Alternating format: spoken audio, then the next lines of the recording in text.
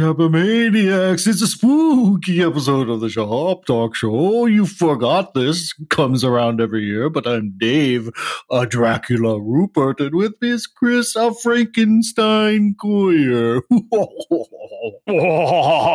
Need dibs. Ooh. I don't even know. What does Frankenstein eat? Bolts?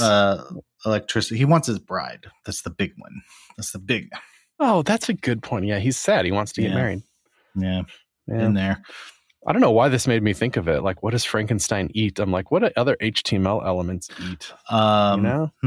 This feels like a segue. It's not really. I just saw this. It was like somebody built "Can I use?" but for like, can I nest this HTML? Can I nest? Did you see that going around? I didn't see it. It was pretty cool because it's. I've like literally never. I've had bugs with this, but I've never thought to like reference documentation to see what's valid or what's not. But you put a parent element and a child element, and it tells you if it's cool or not. Oh, really? Like, is that okay to put it like div? Dave, can you put a div in a H1? Is that cool?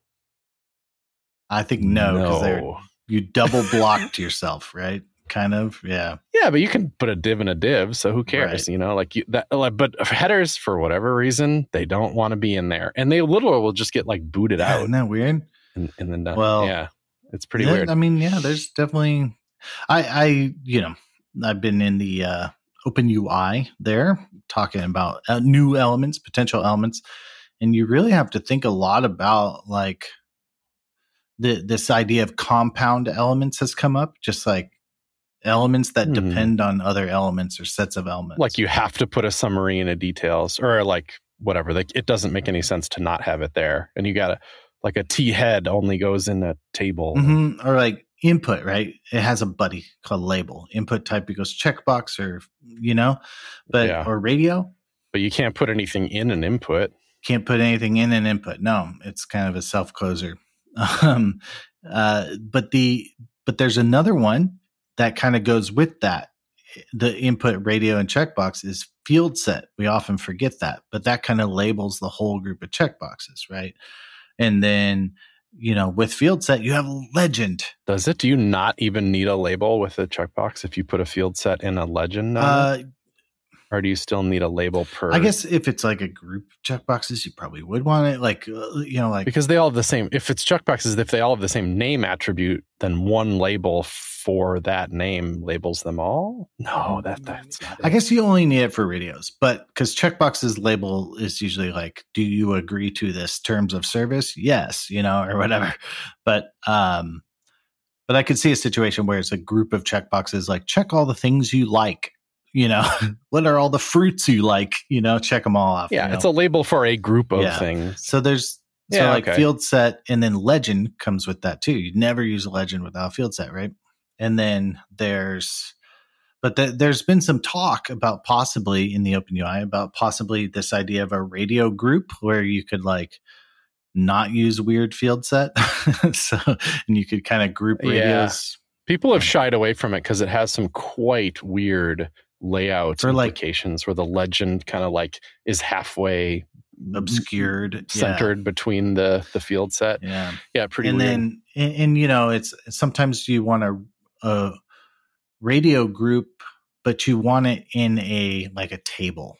You know what I mean? Like you don't want it in like just for example, but like if you wrap that, you can't like shove a table into like a field set into like multiple rows or something like that.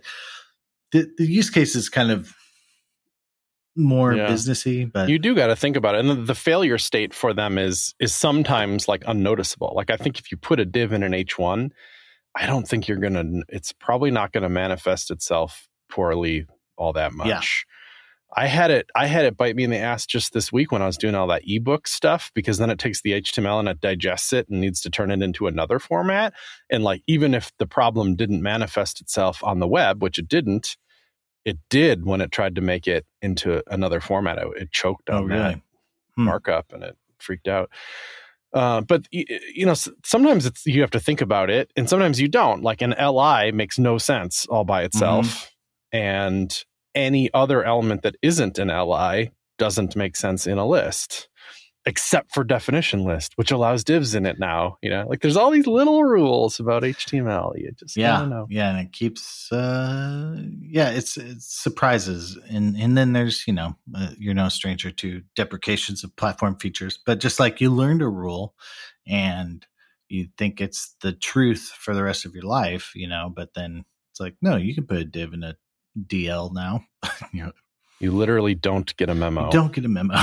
It just happens. And then somebody writes a blog post about how you're dumb for doing it the dumb way. Yeah, well. Yeah. You've brought this up a number of times, though, but it's sometimes like we keep up to date with this stuff almost as a profession. Yeah. And it's still hard for us. Yeah, I mean, we are like very pundit class, of web development. But you and I mean, just you by nature of CSS tricks and actually staying on top of CSS specifically, you have your almanac and everything. You're always on the hook for good tricks or whatever. And you have inbound, blog posts, hey, read about this new feature or whatever. Me, I'm just am interested in this big web thing. And so I try to track it, and I subscribe to different browsers and RSS and stuff like that. We pay attention, you and I, but the volume that we miss seems. Yeah, then and I'm still regularly surprised. Yeah, like, oh crap, that's how that worked. I mean, I just remember when I mentioned what were we in a video? Probably like and subscribe on YouTube. Is at supports with the selector. I didn't even know you could do that to begin with. Let alone I checked the browser support, and it's like, yeah, all browsers support that. Mm-hmm. The selector function. I was like, okay, cool. What? Got it. Today in the Discord, somebody was showing if you do a selector for like an attribute selector, like whatever, IMG, and then you put your angle brackets or your square brackets, and then you say whatever source star equals HTTPS.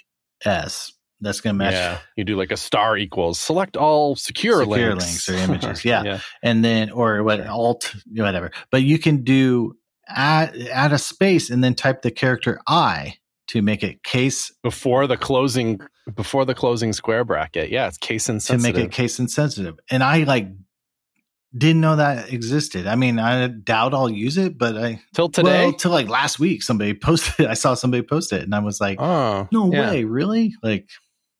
Oh, it's great. I haven't used it or needed to. Everything's been lowercase. No, the most common one is angle brackets, and then you go something like source or href, and then $ equals means ends with, and then .pdf or something. You're trying to select all PDFs, but you don't want to write 5 selectors that oh, what if it ends in capital PDF? That's still a PDF, but it wouldn't select otherwise. So you put the I on there. I thought of it just while I was doing the selector, when I was looking at that selector API, the function one for at supports, because I was like, oh yeah, that's an interesting one. Maybe that would be an interesting use case for it. And then I look at can I use, and I'm like, nope, everything supports it. Really? Wow. There's not that much cross-browser weirdness with selectors. It's much more common that it's a value or a property than it is a selector. A little bit of weirdness. There's full screen is a little weird. I looked up. Full screen WebKit that's the thing that goes with dialogue. Yeah. And then there's even to get an auto playing image, you have to do so an auto playing video you can't do on mobile Safari and stuff like that, right? But if you do muted loop, autoplay, those are all that exactly. There's a soup of attributes that can trigger a GIF loop of a video, and it's actually more performant. And you should probably not be using the GIF format. You should be shipping MP4s, very crunched down MP4s. I think even Giphy does that automatically because it's so. Oh yeah, Twitter does that. Everybody does that now. It's just the standard. Even if you upload a GIF, it will turn it into a MP4. Yeah, a video. And so it's just interesting. There's this soup of attributes you can do to trigger. That would be a good blog post. What attribute soup or whatever. What attributes do you need to trigger some different functionality or something. I do have to look it up every time. Oh yeah, it's like play the game. What do these attributes even do? Even plays in line. For now that I get it, I get it, but that it took me a minute to grok what that meant, because I'm like, it's a video, of course it plays in line. What are you talking about? But by default, on video on mobile browsers, or at least Safari, when you click a video, the default experience is the screen goes black, everything wipes away, and you only watch the video. That's the default if you do nothing. If you put plays in line, then you hit play, and it's more like desktop. It just freaking plays the video. Yeah, I was in bed late at night. My wife had gone to bed, and a website auto-played a video on me on my phone. And I was like, of course you're like, oh, you do the panic. Sorry, babe. Hey, I know sorry. Whatever. It always starts with some dumb commercial with like a drum track. Mops, It's like, God dang it, dude. So that but then I was like, actually like kind of impressed. I was like, how'd they autoplay the video on my phone? Yeah, you're right. How did they get through those firewalls? Through there. I wish The one that always gets me is I wanted to listen to one video on Instagram, and then I keep scrolling, and Instagram then decides that because you've listened to one video, that all videos should have sound. Oh, yeah. Oh, wow. What a blessing. Yeah. I only use Instagram on the mobile app. And it's funny. The stories format is so bad. Chris, you don't have the app installed? You view it through the browser? But it's just, it's just how I want to operate. I don't want Facebook on my phone. It's such a bad experience. But, you watch a video, and happens on TikTok, the native app too. You watch a video and you're like, wait, what'd they say? Can I rewind it like 30 seconds? But no, you have to go through the whole loop, man. You got to just go around the horn. Yeah, I watched a TikTok today and it's like that too. It's surprising to me that, you got to go around the horn. You cannot just watch. You cannot scrub backwards. I wish I could, because there's just times where it's just like, wait, what'd they say? Or like, what was the goof there? And it seems funky because isn't it it's still a video. I wonder if you could write a browser extension that forces it on there somehow. Probably. Fix tiktok.webextension.org. Fix talk. I wouldn't mind. All right, that's cool. So we talked about HTML a bunch. I would like to force you to talk about spicy sections at some point. Do you want to do it now, or do you want spicy sections? Let's get into it. But maybe we should do a commercial break.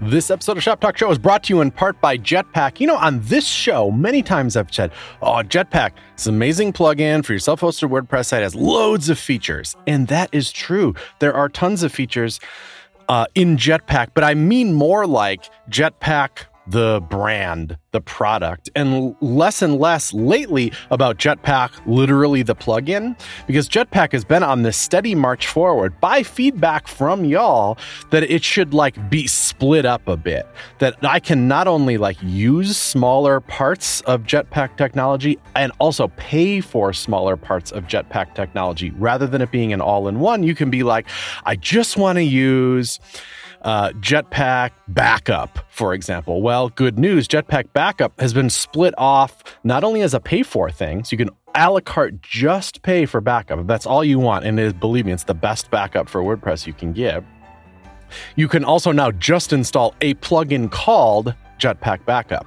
So it's all totally independent. Just like a lot of the performance features of Jetpack, very powerful, useful, use them all, they're split off from Jetpack into Jetpack Boost. And that's free. So if you're just like, I just want the nice image handling and the critical CSS, just use Jetpack Boost.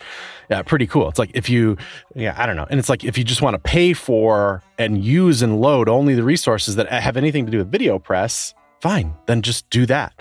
It's cool. It's cool to see this split apart because I think that's a big piece of feedback from them was I wish I could just use this part and this part. Well, now you can. And Jetpack Backup, this just dropped, is the next one in that. And you can both pay for it and only install that plugin if you want. Pretty cool. Thanks for the support, Jetpack.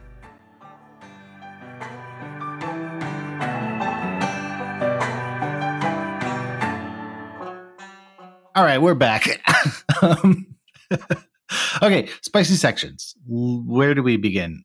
Okay.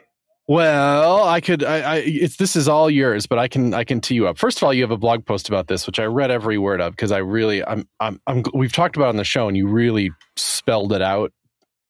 It just deserves a blog post. So while we're going to do it again, I would recommend that people read the blog post because it's quite good. I like thinking. My favorite part is when you talk about like the history of like almost like expectations with tabs. You're like, oh yeah, tabs. There's a table of contents at the top, which that word is so perfect, right? That means like A, tab 1, tab 2, tab 3, or button. And that's just like that's fine, but you can kind of weirdly enough wipe that from your mind, right? You don't have to build tabs that way. Yeah, that's what's interesting is like that's what the ARIA authoring practices do. That's what like historically like jQuery UI did, like, and it was like progressive enhancement. And the idea was you could, if the JavaScript failed, you'd have this little table of contents and then you'd click the whatever section 2 link and go get driven down to section 2, right? By an anchor. Yep. I think that's cool. It felt good. I mean, that's how, and then it got locked in people's minds. That's how all React tabs work these days. And they're generally thought of as what the 3 or 4 HTML element. You have a wrapper, you have tabs, and you have tab panels. It's at least 3. And then maybe a tab bar would be the 4 elements. Like you put all your like little tabos. Because you want to put border bottom on it or something. So you need and then a wrapper. There's maybe somebody might go to a 5th element and do the content panels. Tab panel wrap. Tab panel wrapper for whatever reason, maybe like an overflow or something.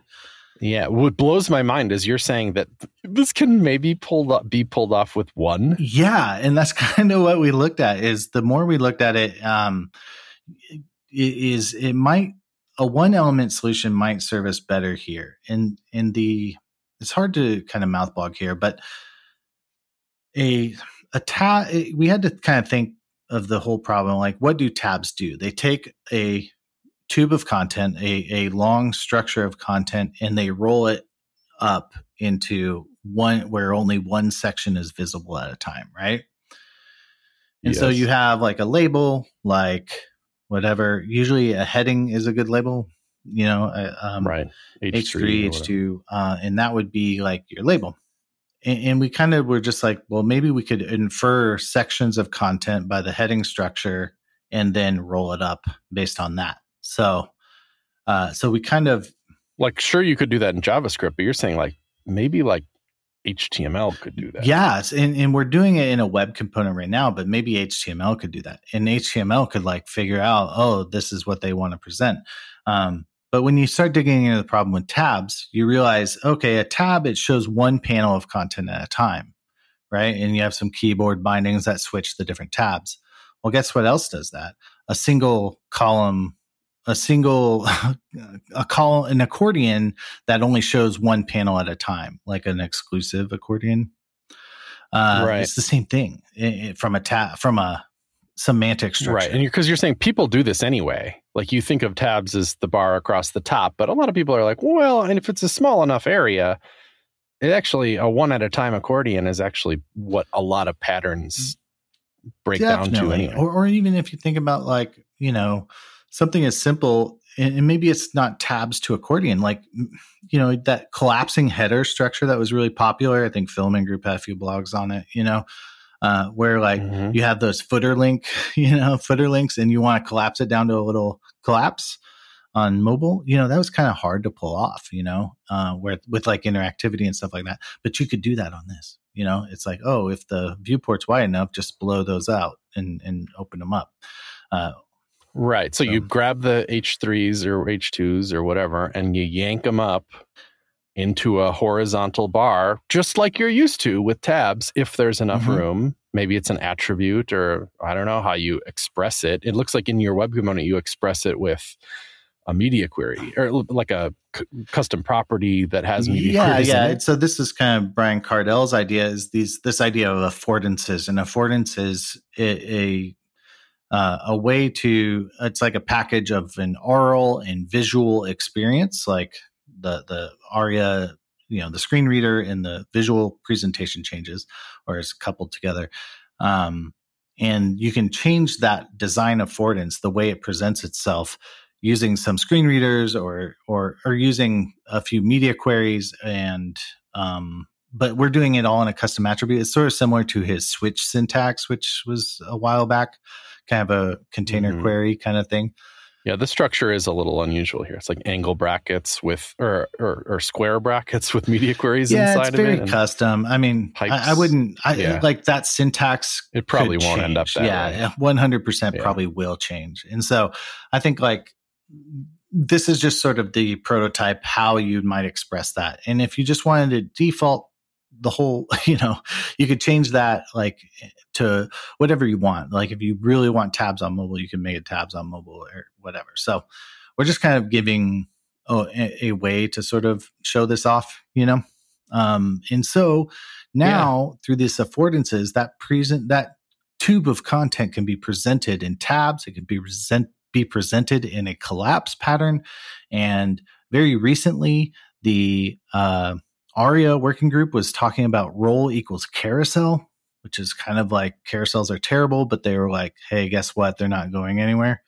Are you saying this could even possibly help? It might fit into it. And the Tab Vengers, the group in the OpenUI I'm a part of, have kind of picked it up to see if it fits in here. We kind of have to dissect carousels and what they mean, because there's like 1 at a time carousels, 3 at a time carousels, responsive, all kinds. I mean, it also, when I saw some of this is probably not going to work. I'm not necessarily suggesting this, and I'm sure you've already thought of it, but when it's in the collapsible sections style, they're like details. Very much. Yeah. Right. And, but they're I don't know if they're 1 at a time or not. That's interesting to me. They're not when it's in the collapse pattern. It can be. Yeah, it seems like that's a better default, right? Like, why bother with 1 at a time in that model? Yeah. But maybe it does matter sometimes. I don't know. I was thinking, like, what if you had a group of details, like details set, and with the attribute 1 on it, and that just meant that group of details could only have one of them open at a time. Like that just seems like HTML territory. No, totally. Like a declarative kind of thing, like at this point, show this many, like, and I think that's probably what like a carousel pattern, if this ever merged in, might need to support too. Like how many are you showing? And that might even be at a breakpoint. Like how many at breakpoint X do you want to show? So that's all complicated. I don't know that CSS even supports like language to do that really. The examples I've been going through are like input type, you'd say like input type email and you get some cool email keyboard on mobile, or input type URL and you get URL validation. Brian Cardell brought up the point of like scroll bars, in CSS, you can say like overflow scroll and you get a scroll bar, but there's no like scroller element in HTML. It's just this affordance that shows up, this kind of UI that shows up when you ask for it. So, or when whatever heuristic triggers it. So like your content on the page is too long. So. Yeah, interesting. All right. Well, read the blog post, people. I wonder if has there any been Spicy Sections is unique. It's Googleable. It's all that. But what is it really going to be? Tabs? Probably not tabs. I think like there's like I think a lot of people like have come up with different names. I actually don't care. Like I care about the outcome more than the name. Like maybe it's just an attribute on section. Yeah. Sections plural or something, like I don't know, but there's like kind of this idea of like content set or panel set, or Hixie in 2004 called it tab box, which is fine. I don't know. But there's like there's probably an infinite number of things of what it could be called. The positive note is we've got some really good positive signals from people who work on browsers. I know Nicole Sullivan's very excited about this. She was at Google and very influential in my opinion. And so the outlook looks good.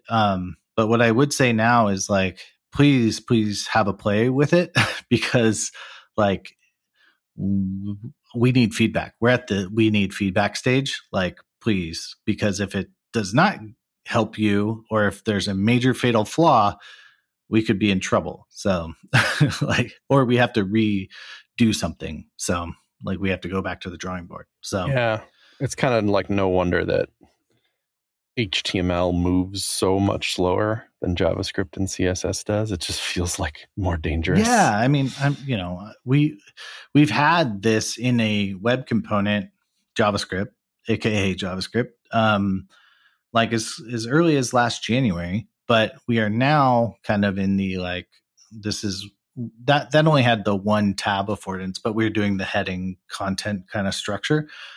But now we're getting into this sort of multiple affordances because I think it needs it. I mean, it's popular in responsive work.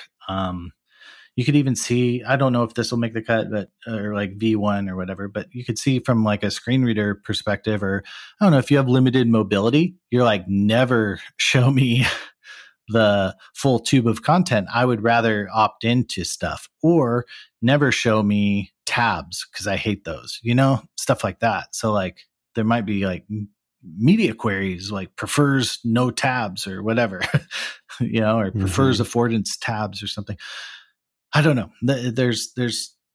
I don't know if any of that will happen, but it's just something to consider. Like maybe there's some user control that we could offer too. Prefers carousel? Nope. So like, what if that's in HTML, Chris? And like, awesome. You know what I mean? Like, yeah, that could, that would change everything. That would change, I don't know, HTML slide decks and stuff. That would be toy. That's cool. I don't blame you for getting involved now. Now that it's feeling like a little more fleshed out and you're kind of almost like past the research phase. It's like getting more exciting, right? It's getting exciting because I think there's right now we have a research, we have documentation, and we have a candidate for kind of what we're in a web component. So you can play with it. It's not this theoretical, one day the browser might ship, whatever input type, face detection or whatever. It's not this theoretical. It's like a very workable prototype. So I think like that is exciting. And so we can get feedback and we should get feedback. And then it'll move on to the working groups. Hopefully if you open UIs, like thumbs up and then it would, yeah. But I would love to know, like, is the tab or the heading content structure, is that like a deal breaker for you? Or is that interesting to you? Or is that a, yep, no? One more time, the tab structure. Like it says like, H2 tab heading 1 content, is that a deal breaker for you? Or is that interesting to you? No. Okay. I like it. I prefer it. I think it makes more sense. But it's a little mental twisty. And then, but what really is it? Because it's not going to be H1 or H2 or H3 or H4. Like, or how am I going to tell you which thing should be the tab? It kind of auto infers. Maybe it doesn't matter. Oh, it auto infers. And then then it's sort of like detailed summary in that way. So it's like it would kind of be like your H2's your summary element, sort of. And then it kind of auto parses it. So, and then if it fails, it just chucks it at the bottom, chucks the stuff it couldn't do at the bottom. Sort of like how HTML is good at failing. So, well, that's interesting. That's actually better, I guess. It feels HTML-y to kind of to guess, and But it'll have to be some algorithm. There'll have to be some like canonical blog post about it. I'll raise my hand to be that resource, probably. Yeah, I think it's like. But like, what's it going to pick? What if there's an H3 first and then an H2? Which one is it going to take? That kind of weird stuff. Yeah, I don't know. I mean, I think it would try to keep the heading level structure, because it's saying like, oh, he started headings or he started tabs at H3, so he must want it at this level, So, but if you chucked in an H2, it might, like in its current state, decide to just help you out or whatever. But it's, I don't know. I don't know if it locks you into a thing, but yeah, that like now we're messing with the document outline. And that's one concern I have is like, we're sort of touching the document outline. So does that mess with people? Is that a good thing or a bad thing? Well, yeah, if you really want what if you really want that bar at the top or you want button in your markup? Can you still have it if you want? Would you wire it up with JavaScript then? Would you hide and show certain internal aspects? Well, and that's sort of what we're coming down to is like, if you really want that, you can write your own. I mean, that's what we've been doing for decades. Yeah, right. So. You don't solve everything under the sun because if you can't, there's got to be some trade-offs.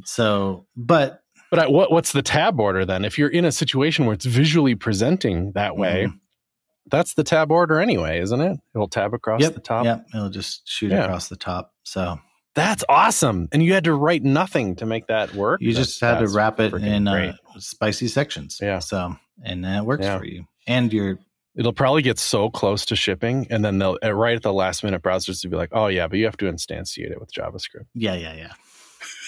Just to troll me, to rain on your day. Like you have to like whatever do like window.enable tabs dot whatever.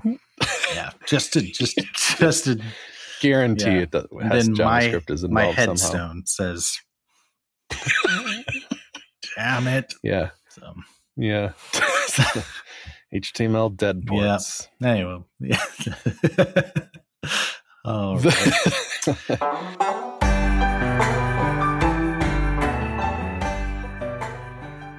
This episode of Shop Talk Show is brought to you in part by Shortcut.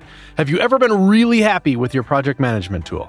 Most of them out there are either too simple for a growing engineering team or too complex for anyone to really want to use. So Shortcut, formerly Clubhouse, by the way, name change, is different. It's built specifically for software teams. It's fast, intuitive, flexible, powerful, and many other nice, positive adjectives. Happy. Shortcut features include team-based workflows, org-wide goals and roadmaps, tight VCS integrations, keyboard-friendly interface, integrations planning. Sign up at shortcut.com/shoptalk. What a nice URL. Shortcut.com/shoptalk. Get 2 months free. Very generous of them. Thank you. You shouldn't have to project manage your project management.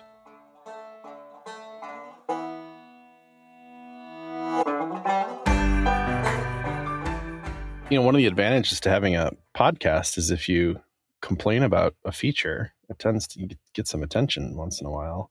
So I don't know how this even came up again, but I would mention Cloudinary and how I have this weird problem with the Wayback Machine and how every time the Wayback Machine indexes my site, it like prefixes all of the IMG elements SRC attribute with like, you know, wayback cdn.waybackmachine.com blah blah Cloudinary dot and whatever yeah. Well, yeah, so it's got that URL, then the Cloudinary fetch URL, then my image. So every Cloudinary is fetching new versions of every single image for Wayback all the time, which means there's, you know, hundreds of thousands of friggin' images in my Cloudinary account that are just repeats. That's not necessary that they're there. The reason for that is it's like neither company's fault really. It's just weird how it pans out, and there was a good solution for it from Cloudinary. So high five to both Eric Portis and I'm gonna do this right because it matters. Erwin Lucas, who works for Cloudinary, really went the extra mile to explain to me every detail of how this works and yada yada yada. So when you are familiar with the Fetch API a little bit, at least in theory, right? Like you put they have an alternate version of the Fetch API that does not require, for whatever magical reason, that you put the full URL of the resource you're fetching at the end of it, like with the http://. Yeah, they have another feature that's kind of better that's called auto upload, and it just requires a little bit more setup. So it's not as generally useful as Fetch maybe, but if you use it, it's called the auto upload feature, and it means it like still grabs that asset from elsewhere, but then it like puts it in your Cloudinary account, and then you can like mess with it in your Cloudinary account, and those, when you mess with it, those changes like persist. And it just is a little different URL structure, and you got to like make a little bucket for them so it goes into the right bucket and stuff. It's kind of interesting. But it ultimately works the same way, similarly easy to use. And then because there's not that extra HTTPS blah, blah, blah in the middle of the URL, it totally solved the Wayback Machine problem. So it just kind of was double duty. And they sorted me out. Because it was like your Cloudinary was filling up with these garbage Wayback. Yeah. Whatever, URL generations, question mark, from this year. It's not like costed me all that money, but it made, like, for example, the media library on Cloudinary was useless to look at because it's just all repeats. Yeah, it's totally fixed. So is it fixed now? Is it all merged down? And all these auto images kind of go in their own little world, sort of? Is that kind of it? Or yeah, they do, but it's like still useful. Like I can browse it. There's no repeats, and this is why you have kind of isolated and all that. So you can complain, and then people fix or explain your problem. Yeah, you know. And it wasn't even a big deal before because it didn't really cost that much money or problems or anything. It just was weird and kind of a waste of electricity, frankly. Yeah. And the other thing we did is after we got it all working, then they have this bulk request delete form essentially, and you say, I delete all assets older than this date in this bucket, blah blah blah, that kind of crap. And I just filled it out and mass deleted all those old duplicates and done. Sweet, that's cool. And if any, thanks Cloudinary, not you a accidentally could be deleted any image, it would just regenerate, like whatever that you're using currently or whatever. Yeah, that's awesome. I need to use Cloudinary. Yeah, look it up. They got a page that says the difference between or comparing fetch to auto upload. And it's really clearly lays out that they're very similar APIs, but basically auto upload is cooler if you can pull it off. Wow. I'm going to look it up. So anyway, Apple, I have a problem with, I need 3 Pro Display XDR monitors. Okay. And I have supply chain because I want to test it out. Supply chain. Yeah. So. No, I'm just saying, ship them over to me, and then I'll mention it on the podcast. See? Okay, yeah. Apple, we have a major problem. Actually, Apple, if you want to send me a new computer so I can use my computer with more than one monitor, that would be awesome. That would be. So what else can Apple do for us? You ended up getting a new Mac, huh? This is now a Mac podcast. If you want to fast forward in your podcatcher, you can just hit the next chapter button. But no, I mean, yes, I did, but I did so unapologetically because I have a 2018er.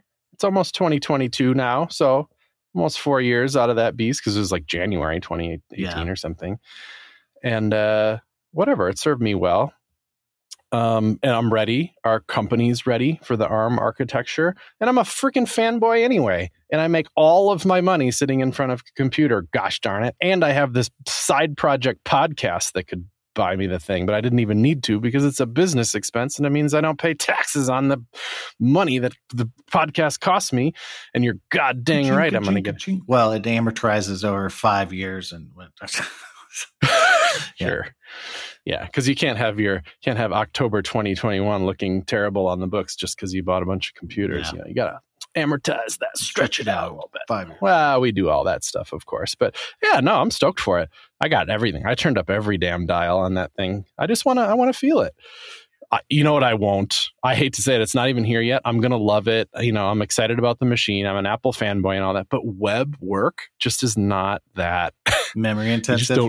Your web pack isn't going to go any faster. That's what I would love to know. Like, because it's like, ooh, more cores. Oh, dude, 72 GPU cores. And I wonder how multi-threaded web development is. You know what I mean? Like zero multi-threaded. So as far as I know, yeah. Because I saw somebody post like single core performance was about the same, but it's the multi-core performance that they're all on in all those charts and graphs that they're talking about. Right. So what this computer and all of this crap, even the Pro XDR monitor, all that, it's for video people. Mm-hmm. Your life is sweet right now if you are rocking, those beautiful screens that support 50 billion colors per pixel or whatever. Right.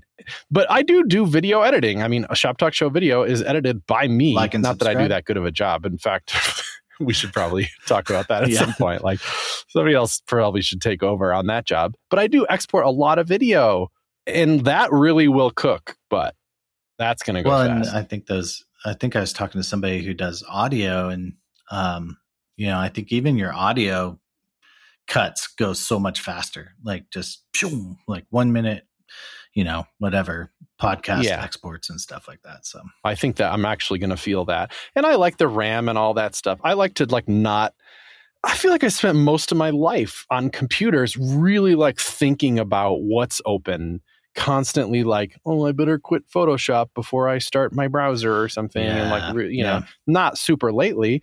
And I feel like that's been nice lately that I don't care. I could be halfway through a video edit and just minimize the video thing and just move on with something else. And that something else could be Photoshop. Right. And then I'm also have 50 tabs open, and I'm running Notion, and I got all kinds of crap open, and I never think about it. Yeah. Once in a while, just through idle muscle memory, I go like quit some apps or something. But for the most part, I do not think about it. No, I mean, that's like very compelling. I actually can I took a foray into Docker. I'm getting into Docker. I feel like everyone should know that. Oh my God. Yes. Docker please. On my M1 is slow, is very slow, but I'm sure I just don't have the dials turned up or whatever. I don't have enough dynos in my Docker, Have you just not to distract you too terribly, but you were making it work and all that. There are dials right in the UI where it's like, how much memory should it have? How much CPU should it have? And you really got to get it right, because either direction is bad. If the Docker doesn't have enough, that's bad. But if you give it too much, that's bad too. It chokes my whole system. Yeah. And so I need to figure out what that magic spot is. Cause even just like npm install is just like, okay, but I'll come back, oh geez. Really? Yeah, it's just like, but I think there's also like another flag.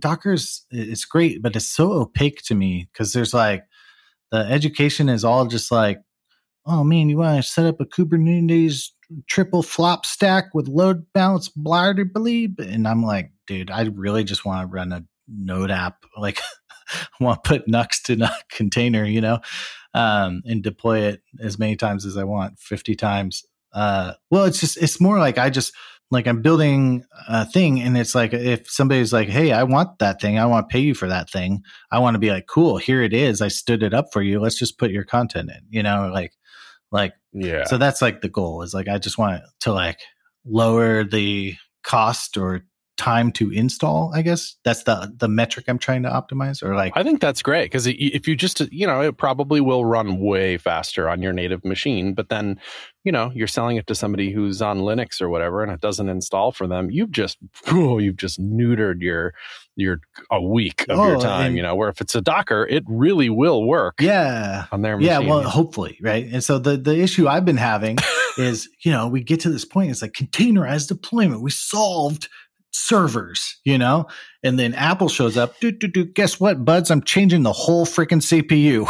Talk to you later. I don't talk to anybody. I'm out, and then so now we have this Docker file, which is great. Like, we figured it out, but the Docker file has to like inspect the architecture to make like one little Rust doodad, like install the right binary and find the right binary.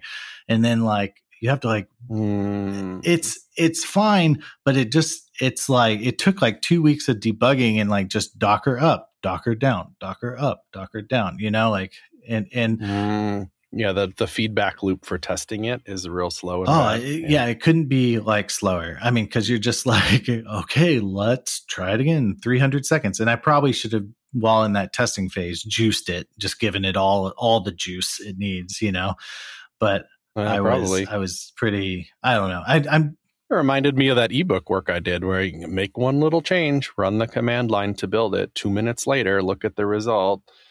Not right. That used to be kind of web development. Like, you make a change, you'd FTP it up, you'd wait about 2 minutes, hard refresh. Oh, I wiped out the site. That's why. Like, and we're so used to like HMR and everything. Like, right.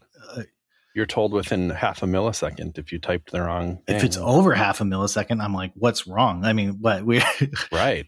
That's why I shiver when people say my Webpack takes 90 seconds, and you're like, what? In the Discord, people are like, dude, is GitHub down? It was because like requests were taking over a second, you know? Is GitHub entirely down? Yeah, expectations change a bunch. Yeah, so it's very much, I don't know. But, so like this Docker thing, it's been an educational route. And I generally understand this stuff. For me, I get hooked up on jargon, right? Like, okay, Docker, how do you want me to do this? I know how to install an Ubuntu server, but how do you want me to do this? You know? And then like, okay, why didn't that work, Docker? Now I have to find out why you didn't like that, you know? And so it's all this sort of install, fail, Google loop, you know? Like fix it. There's a problem. Okay, Google it, try something else.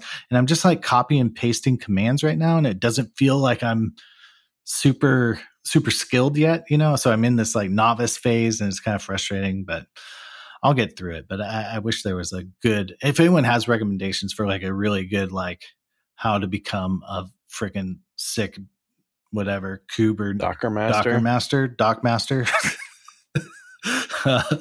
Because that's an actual job title, right? But the people who are really good at it are the industry leaders in it. I feel like we tried to hire one at one point, and I was like, "Whoa, your salary is crazy." Bye, Kelsey Hightower. Because I want to hire in that ballpark. Anyway, because everybody's architecture is like that, especially if you're at scale, and if you're at scale, you're making money and whatever. It's a good job. Kids out there, that's what you should do. Do DevOps. It's such a specialty, you know? And I think if you have a knack for it, friggin' do it. Like just be a DevOps person and you help people solve their internal problems all the time. That's so cool. So I fantasize about it, you know? It's in that same type of fantasy where I'm like, I should go back and get a PhD in math. Oh, is that your? Like, I'm not going to do it, but I want to. Like that'd be neat. Is that your grad school fantasy?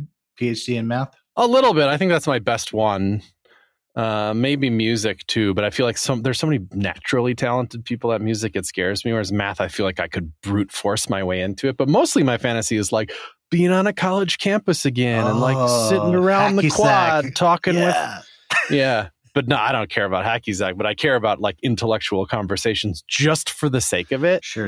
Nobody's really giving a crap about money or their jobs or anything. They just want to like solve a proof. No, that's perfectly admirable. Mine's way more selfish. I want to get an MBA so I can walk into a meeting where I meet like business people and I'm like, I'm a developer, but I'm actually on y'all's level. So get ready. We're going to talk about Excel. Okay, man. Check it. Yeah. Merge sort.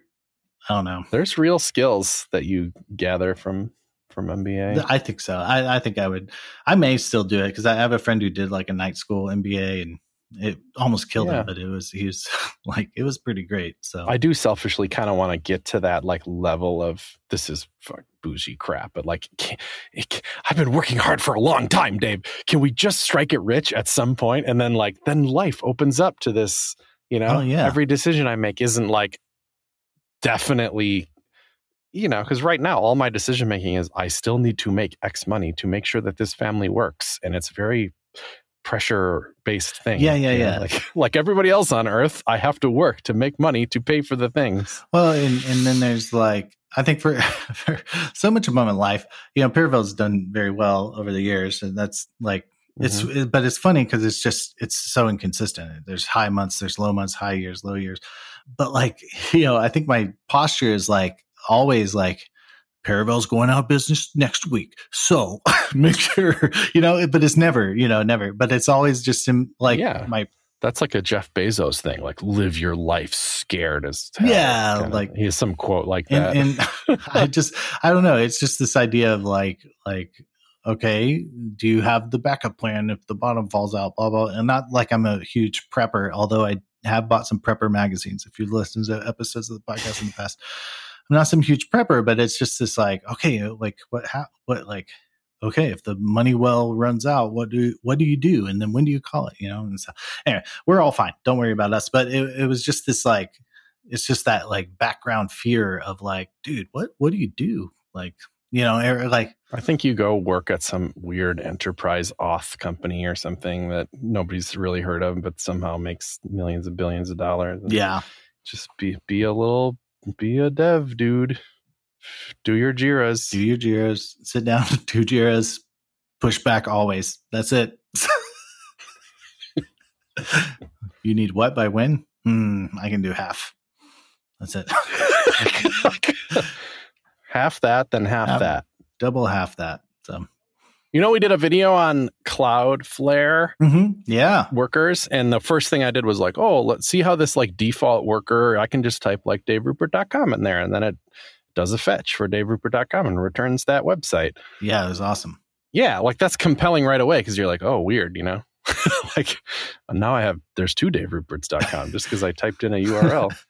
But imagine that. So that's just a one trip thing. And then we talked about like, oh, well, obviously this thing could perform multiple fetches and stitch things together and all that. That one interesting thing that it can do that I think, I wonder if we'll see more and more of this. I'm actively doing it as a test. It can not just fetch like some HTML or data from an API or something. It could just grab a third-party JavaScript library. Like CodePen has one for embedded pens. When you embed a pen, it links to a library that we host for you on a CDN that's called like EI.js or something weird we call it. Embedded stuff. I don't even remember what EI stands for. Wow. I'm embedded integron. Information. I don't know. That looks like third-party JavaScript. We call it third-party JavaScript. You could just proxy that. You could fetch that with your worker, bind it to daverupert.com/EIJS, and have the worker serve that third-party JavaScript. So all of a sudden, it's still third-party JavaScript because it's coming from us. So if it changes, it'll change and all that. But it looks to the browser like it's first-party JavaScript, meaning that nobody's going to block it. Dude, you just solved malicious ads. Good job, Chris. Well, doesn't that suck? Yeah, you like all those resources that, you know, you could be calling AdSense or Facebook's ad server or whatever, and just make them look like they come from your own website. And then you can't block them. Or in order to block them, you got to get really down in the dirt or turn off JavaScript entirely or something. I'm doing it now with analytics. I read this blog post from Plausible that was like... Oh my God, hold on. Okay, yeah, keep going. Sorry. Because I have an issue on my site with like, I get an accessibility error from my Carbon ads. Love Carbon ads.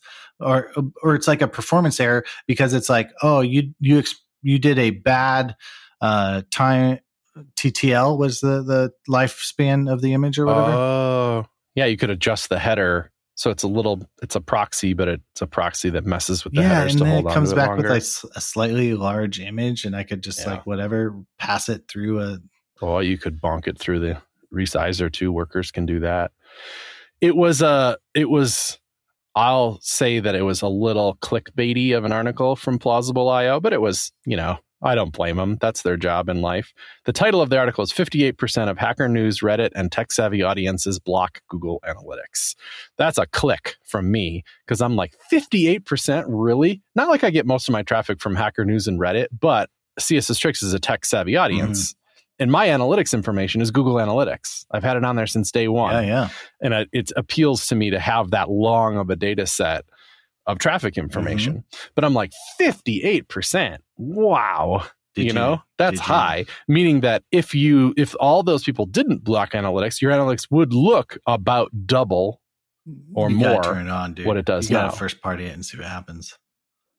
Well, I did, but I didn't read this carefully enough. All I did was install Plausible, which is still third-party JavaScript, but way less people block it because it's like, what's Plausible? You know, like and in fact, they do nothing. It's like very privacy-focused analytics anyway, so nobody's rushing to block it anyway because they do a good job, right?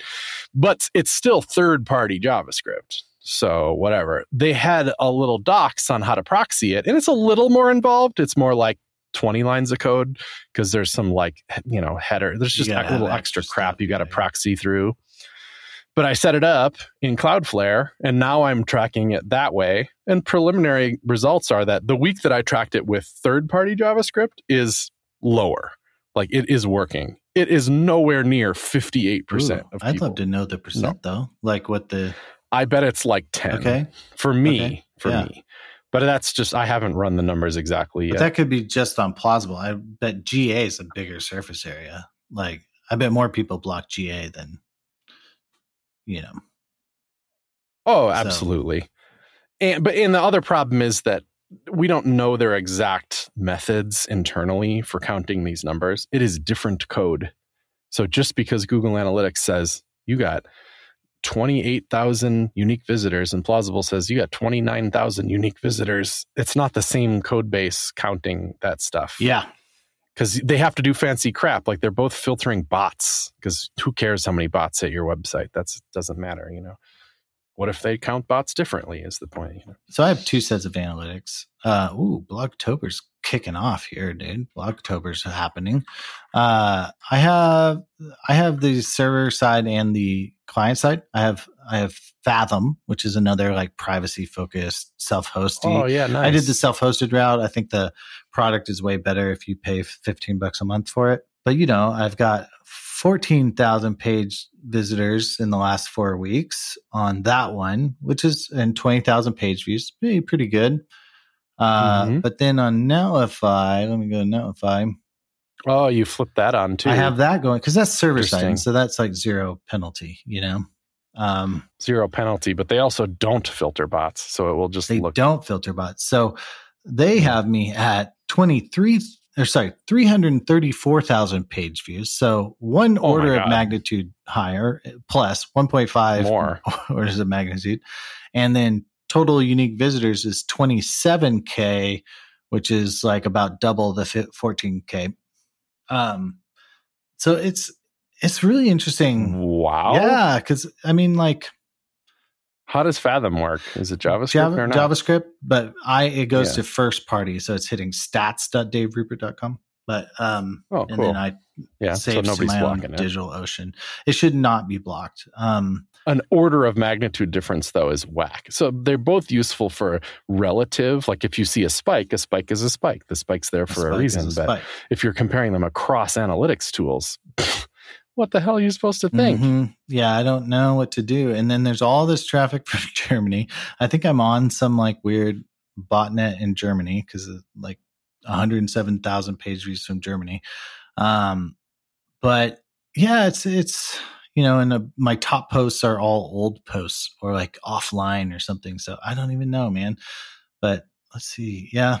The traffic to my blog post is double on Netlify than what it's reporting in Fathom. So not saying Fathom's wrong and their like paid product is maybe better than this unsupported self-hosted one, but it's really hard to know how many people actually go to your website. That's all I'm saying. And I wish people knew. I wish you could know that.